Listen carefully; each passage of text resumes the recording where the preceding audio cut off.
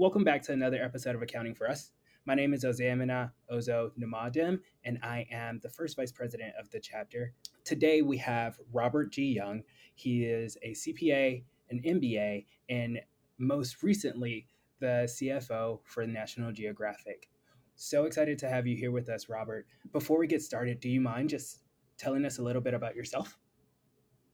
Sure. As you just mentioned, the current incoming CFO, Chief Financial Officer at the National Geographic Society in Washington, D.C.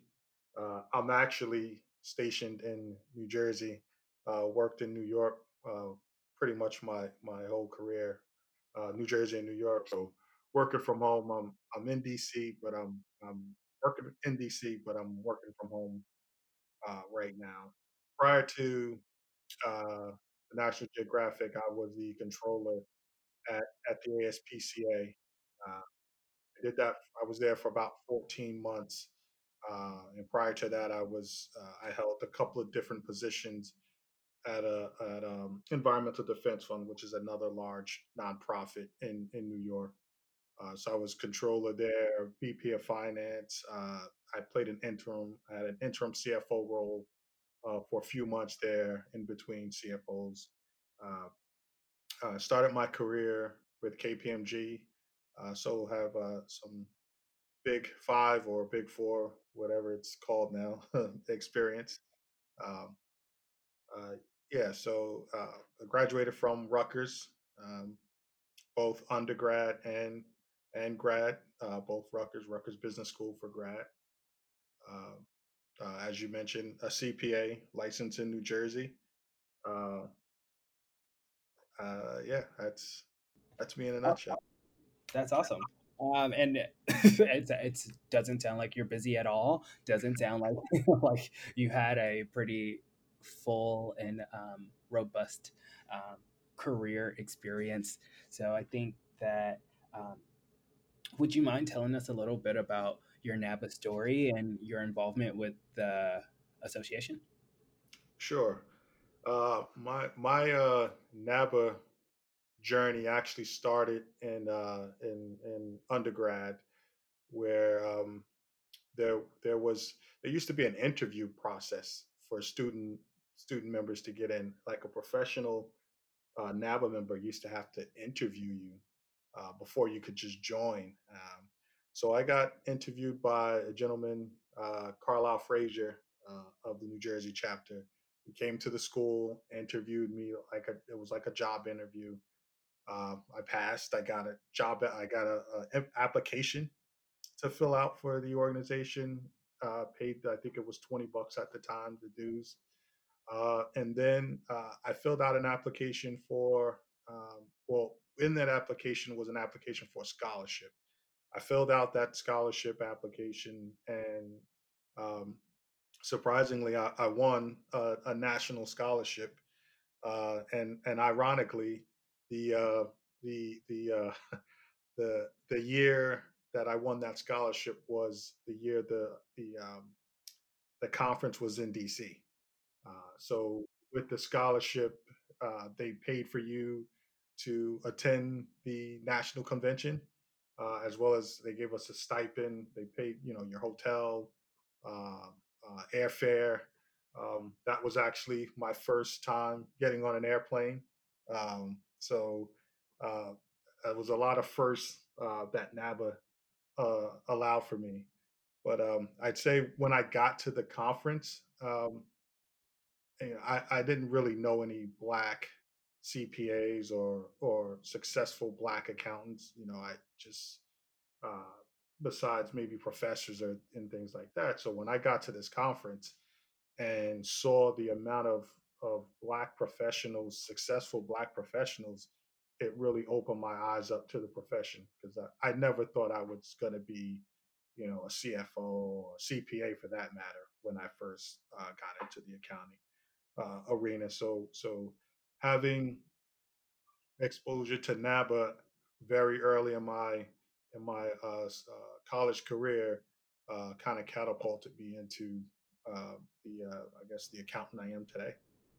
Awesome. Yeah. And I think like one thing that's really interesting about that is that NABA still gives out a ton of scholarships to students, and to see um, that has kind of concentrated the pipeline of potential candidates and really supported students in getting through their academic careers without like with less of a financial burden. I think that is something that is amazing, that to see the organization continue to do consistently year over year. And as those scholarship funds like continue to come in, we're continuously able to like give more to the community. um, One thing you said about not being able to see like faces that look like you in leadership roles. I know I talk about this frequently, so I wonder, um, like, what role do you think um, that mentorship has played in your career, um, and like, do your mentors look like you? Yeah, mentors played a significant role in my career. My main actually I think technically I'd say I have one mentor who's still my mentor. Was the professor at Rutgers, and I didn't know at the time, but that was his first. He was an adjunct professor, so he had a professional career, and he was teaching accounting classes at night. I was going to school at night, and I didn't know that was his first class. But I guess what how we hit it off was, um, as a black student, most of the time and black males anyway, we get sort of stereotyped by sitting in the back, and so when I came in, I sat, you know, right in the front, right in the middle, right in the front of the room, like right in front of him, and that kind of resonated with him, and we just kind of we kind of hit it off from there, and we're still close uh, to this day. When I got this job, the first person I'll call and is him to say, okay, what's step number one? He is a black. He's a NABA member. He's black. He's a NABA member. Dan Stubbs. Um, so if he hears this, definitely make sure he gets his shot out. But yeah, he was the one who told me to make sure I go to one of the big accounting firms, because that was going to be something that stuck with me my whole career. And I can tell you this from experience, even interviewing for this CFO job, one of the criteria was, Big Four experience. So it's amazing that something that early in your career um, still holds weight, 20 plus years into your career. Yeah, exactly. Uh, you know, some people, some people will call that a privilege, but think of it as like a blessing, to think of the amount of experience that I was able to like absorb, that we were able to like take away from that.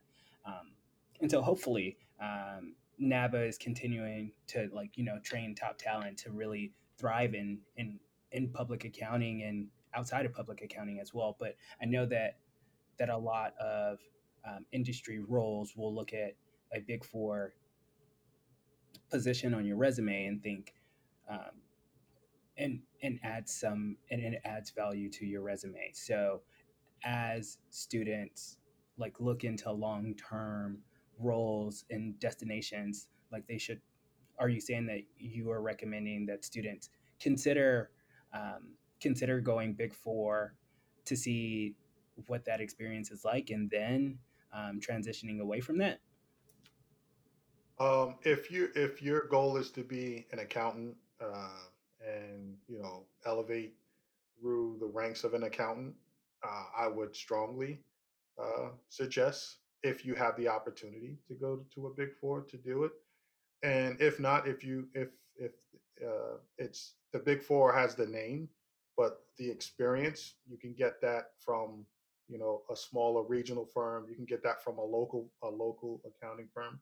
But I would definitely suggest going to an accounting firm, an auditing firm, or if they do taxes, firms that do taxes, um, just just to get that exposure. It's very good for entry level learning, about controls and testing, being objective and how to interview, you know, controllers and managers and trying to understand a company's financials in a short period of time. These roles get you that access, like, right out of the gate. So I would strong. It's a very good foundation. So just like a house, you're building a house. Having public accounting experience is a great foundation. Uh, Throwing the Big Four name on top of that foundation just makes that foundation a little bit more attractive. Awesome. Thank you for that. I think that that's a really excellent insight for students considering, or students or younger professionals considering where their career will take them. So, excellent, excellent point. Can I ask what career accomplishment are you most proud of, and why? The career accomplishment I'm most proud of is probably um, it's probably my current position, the CFO position. Um, and I say that because about 8 9 years ago, I was in a position where I was a manager, a senior manager at a firm, and I was very comfortable. I was getting paid, what I thought was a good amount. I mean, it was a good amount, but coming from where I was from, and the friends that I still have continue to have today, they're all blue collar workers. So being having making six figures, I thought this is the life, and I got very comfortable, Yeah, um, and realized that I was kind of selling myself short by not continuing to improve myself. Uh, Not just financially, but from an education perspective, from a career perspective, and having young kids, telling your kids to don't be afraid to be great, and telling them to shoot for the star, having all these pep talks with your kids, and then here I am not taking my own advice. So that prompted me to go back to school and get my master's degree, get my MBA. And when I decided to go back to school, my goal, from in 2012 was to become a chief financial officer for a decent sized firm. So I set this goal a little over 8 years ago, and it came to pass. awesome. That is amazing to hear. I'm actually, I'm obsessed with goals, like making goals. I'm obsessed and intimidated both at the same time, right? I am a millennial and I have high functioning anxiety, so I'm constantly thinking about my goals. Um, can I ask if the goal that you set 8 years ago, and this may be for my personal knowledge, but um, was that, we talk about SMART goals and how we have like time constraints. Was there any time restriction that you kind of gave yourself as a benchmark? Um, it's funny you asked. It was, and I think it was more of just um, me not really understanding the time it was going to take. Like I put this mark and said, by the time I'm 45, I want to be in this position. Um, I turned 46 on Tuesday, so I just barely made the goal with a month to spare, right? A month and a couple of days. Yeah, speak it into existence. Happy early birthday, or happy belated birthday. Sorry about that. Oh no, it's coming up. It's November 3rd. Election Day is my Oh, birthday. election day. Okay. Well, happy birthday. We will be celebrating one thing at least. Yeah, it's probably the most contentious birthday in recent memory. Yeah. So I guess earlier this week, I was able to attend the AICPA's Courageous Conversation on Diversity and Inclusion. It was facilitated by Miss Kimberly Ellison Taylor, Barry Melancon, and several other AICPA leaders, including the presidents of each of the affinity networks. So Ascend, Alpha, and Walter Smith, the president and CEO of NAVA. In that conversation, I I personally think about diversity and inclusion always through multiple lenses of identity. And so, can you speak to what are some of the challenges that you have experienced as a Black man, or you believe you may have experienced, or that are unique to your experience navigating your career as a Black man, and how it's like helped you um, thrive in this and to become a CFO? Yeah, I'd say um, when you look at my resume on paper, you see my resume, you see my name, and prior to all the Zoom and pick all this stuff, all that's all you had was a resume with someone's name and their credentials on it.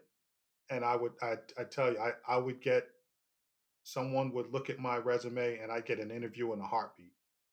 Um, I'd go into interviews and, you know, walk out of there like if you nailed an interview or if you bombed on an interview. And there was several organizations I interviewed with and, you know, knew I aced the interview, but uh, for whatever reason I always would get, oh, you're not gonna be the right fit, or, we're looking for somebody with already has CFO experience and things and it's like, well, I didn't have CFO experience when you asked me to come in for the interview. Uh, so I would always get these softball like rejections, nothing really on like merit. Um, so I would liken that to being Black, and I'm also a pretty big dude. So I'm 6'1", 260 pounds, and so I can be intimidating when I walk into a room. So I don't know if that plays a role in it as well. So I have to make sure I'm smiling all the time, so that if I'm not smiling, it doesn't look like I'm angry.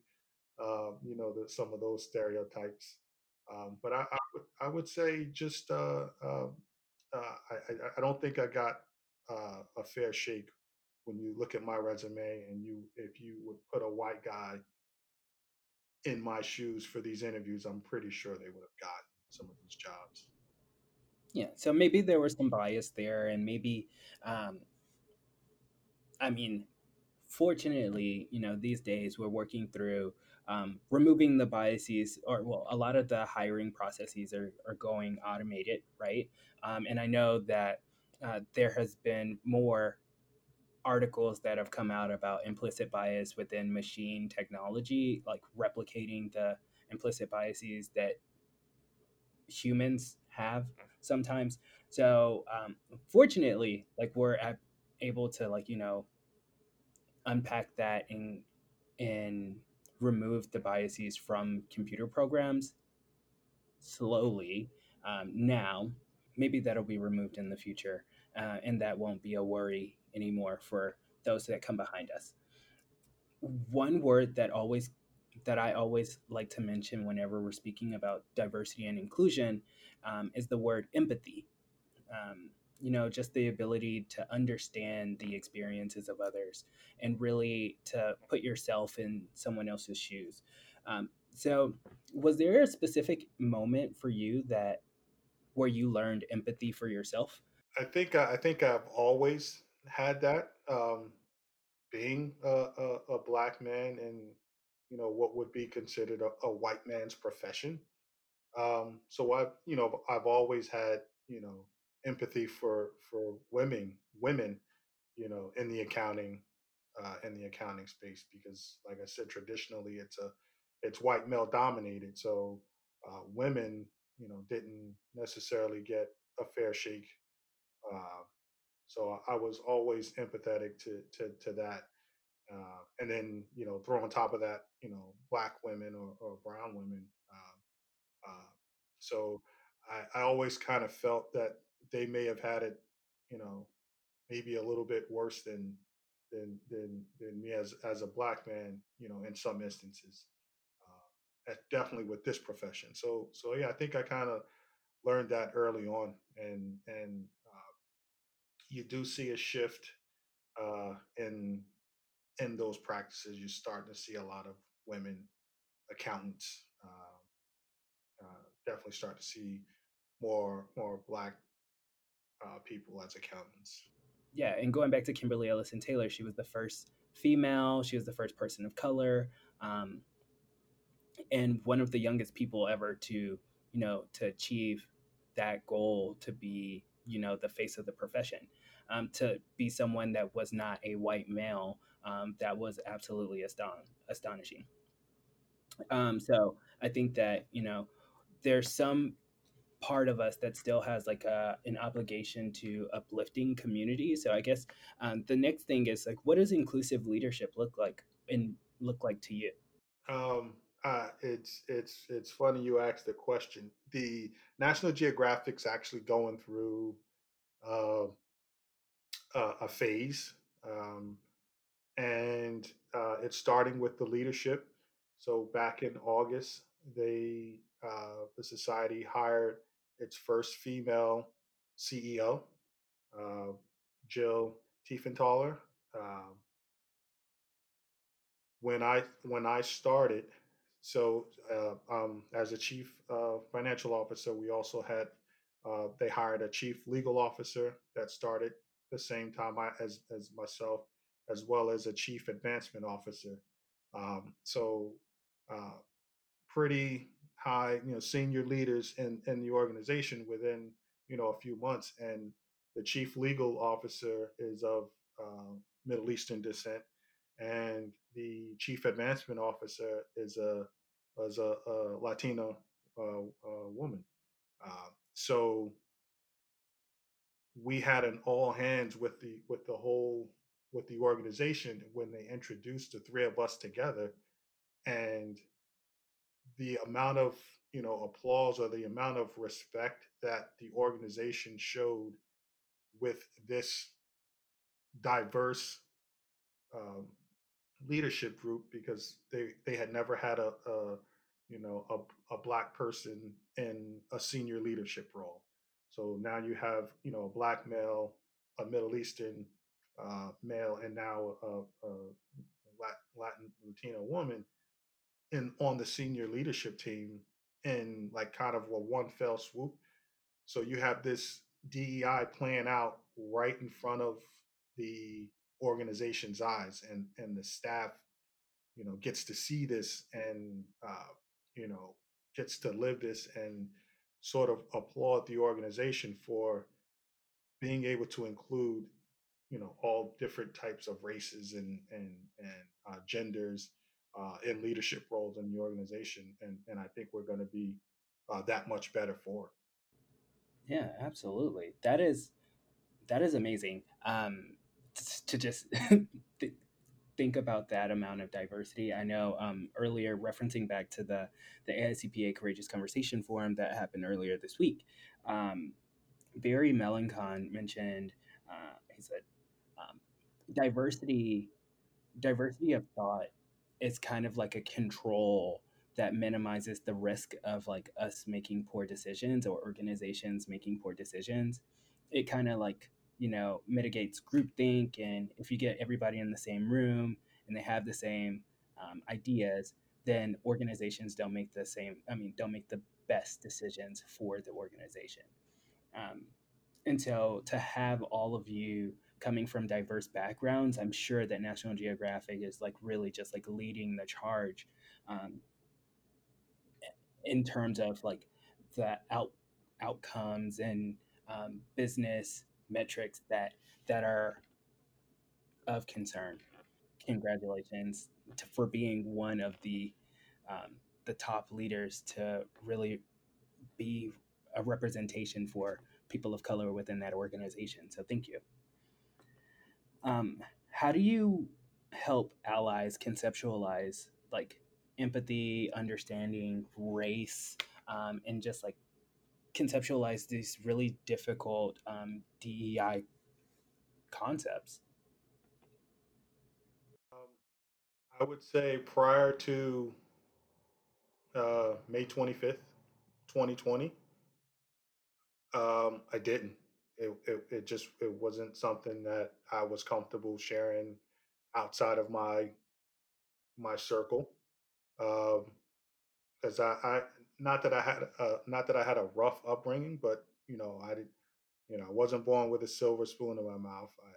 You know I'm a blue collar person at heart. You know, I associate more with blue collar. My friends are still, from kids, still have the same group of friends. They're all, blue collar workers, postal workers, truck drivers, uh, delivery, other delivery, and so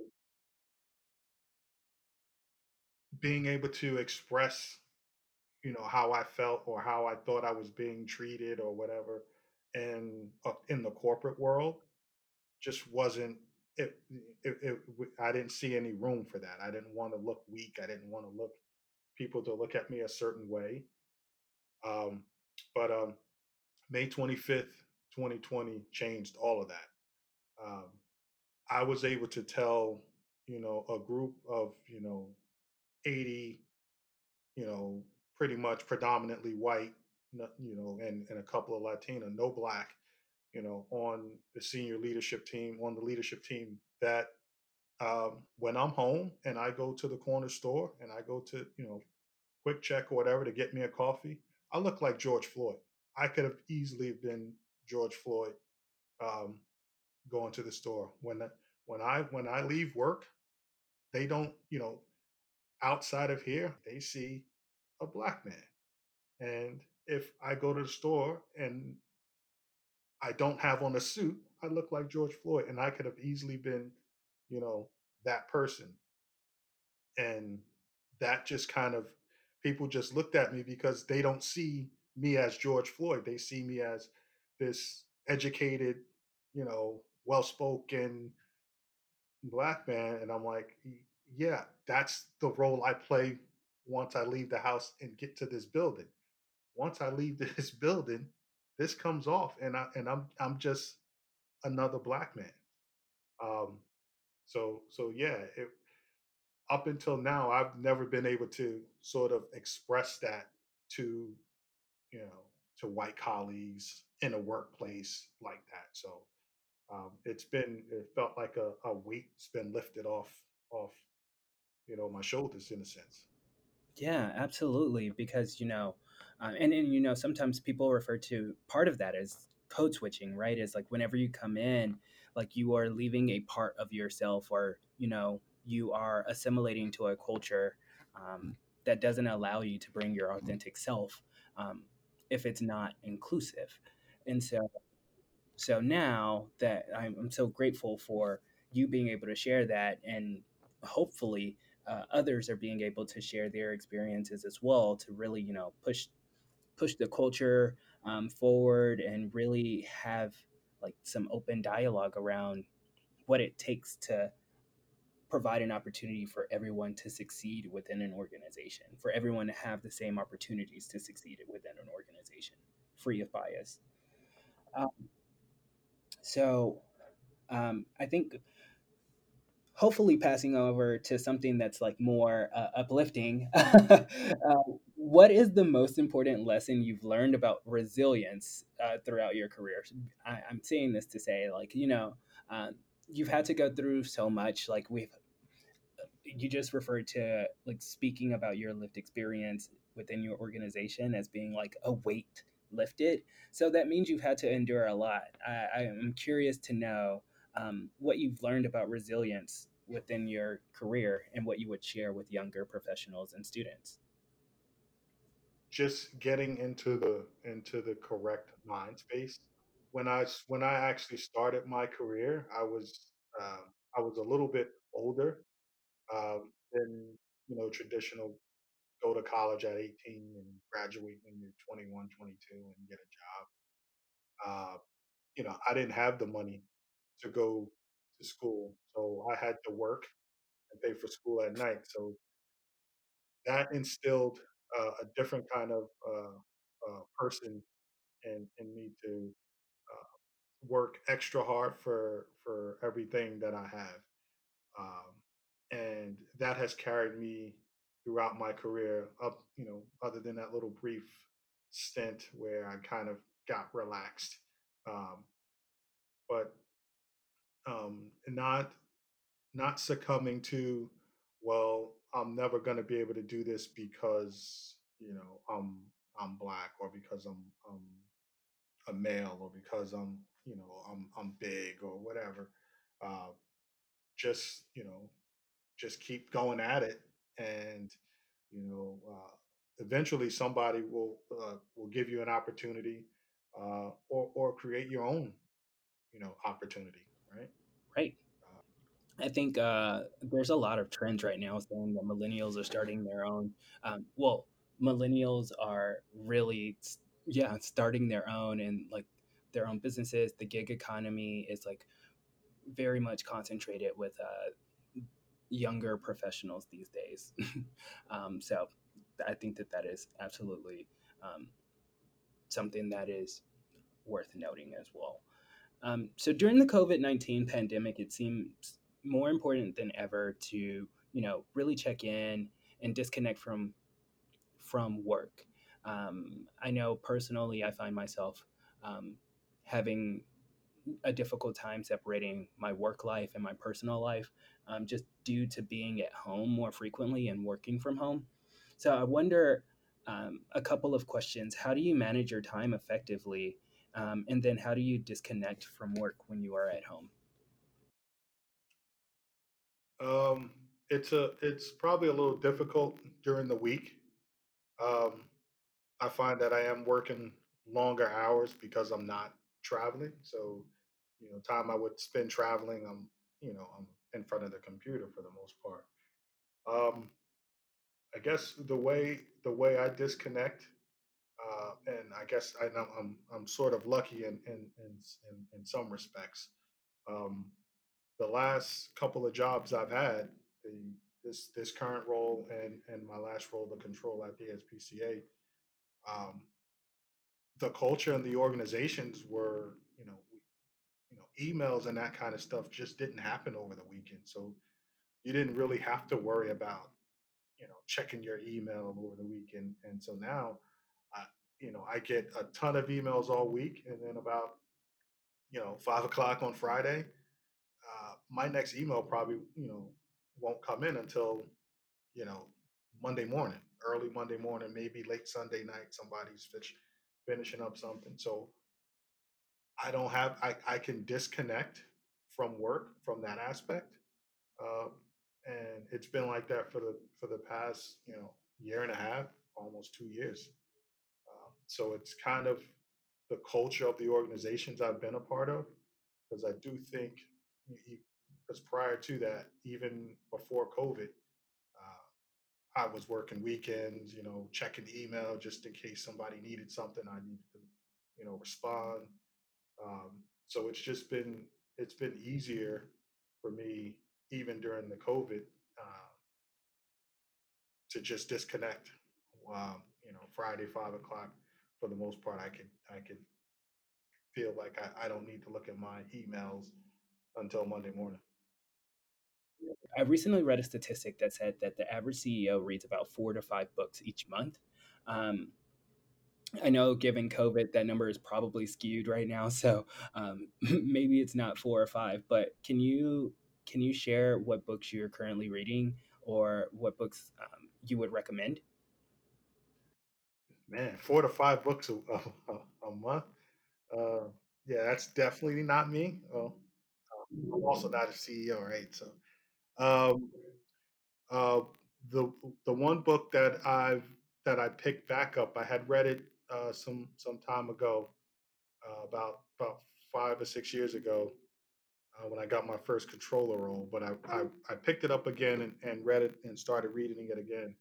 Um, it's the first 90 days. It's a pretty popular book, um, and it just gives you critical success strategies of new leaders at all levels. So it just basically tells you, look for quick wins, like try to get you in the mind space of that new role, um, and kind of let you know your first 90 days are critical to what you're going to be perceived as in your new role. So I picked that back up to get a refresher on that.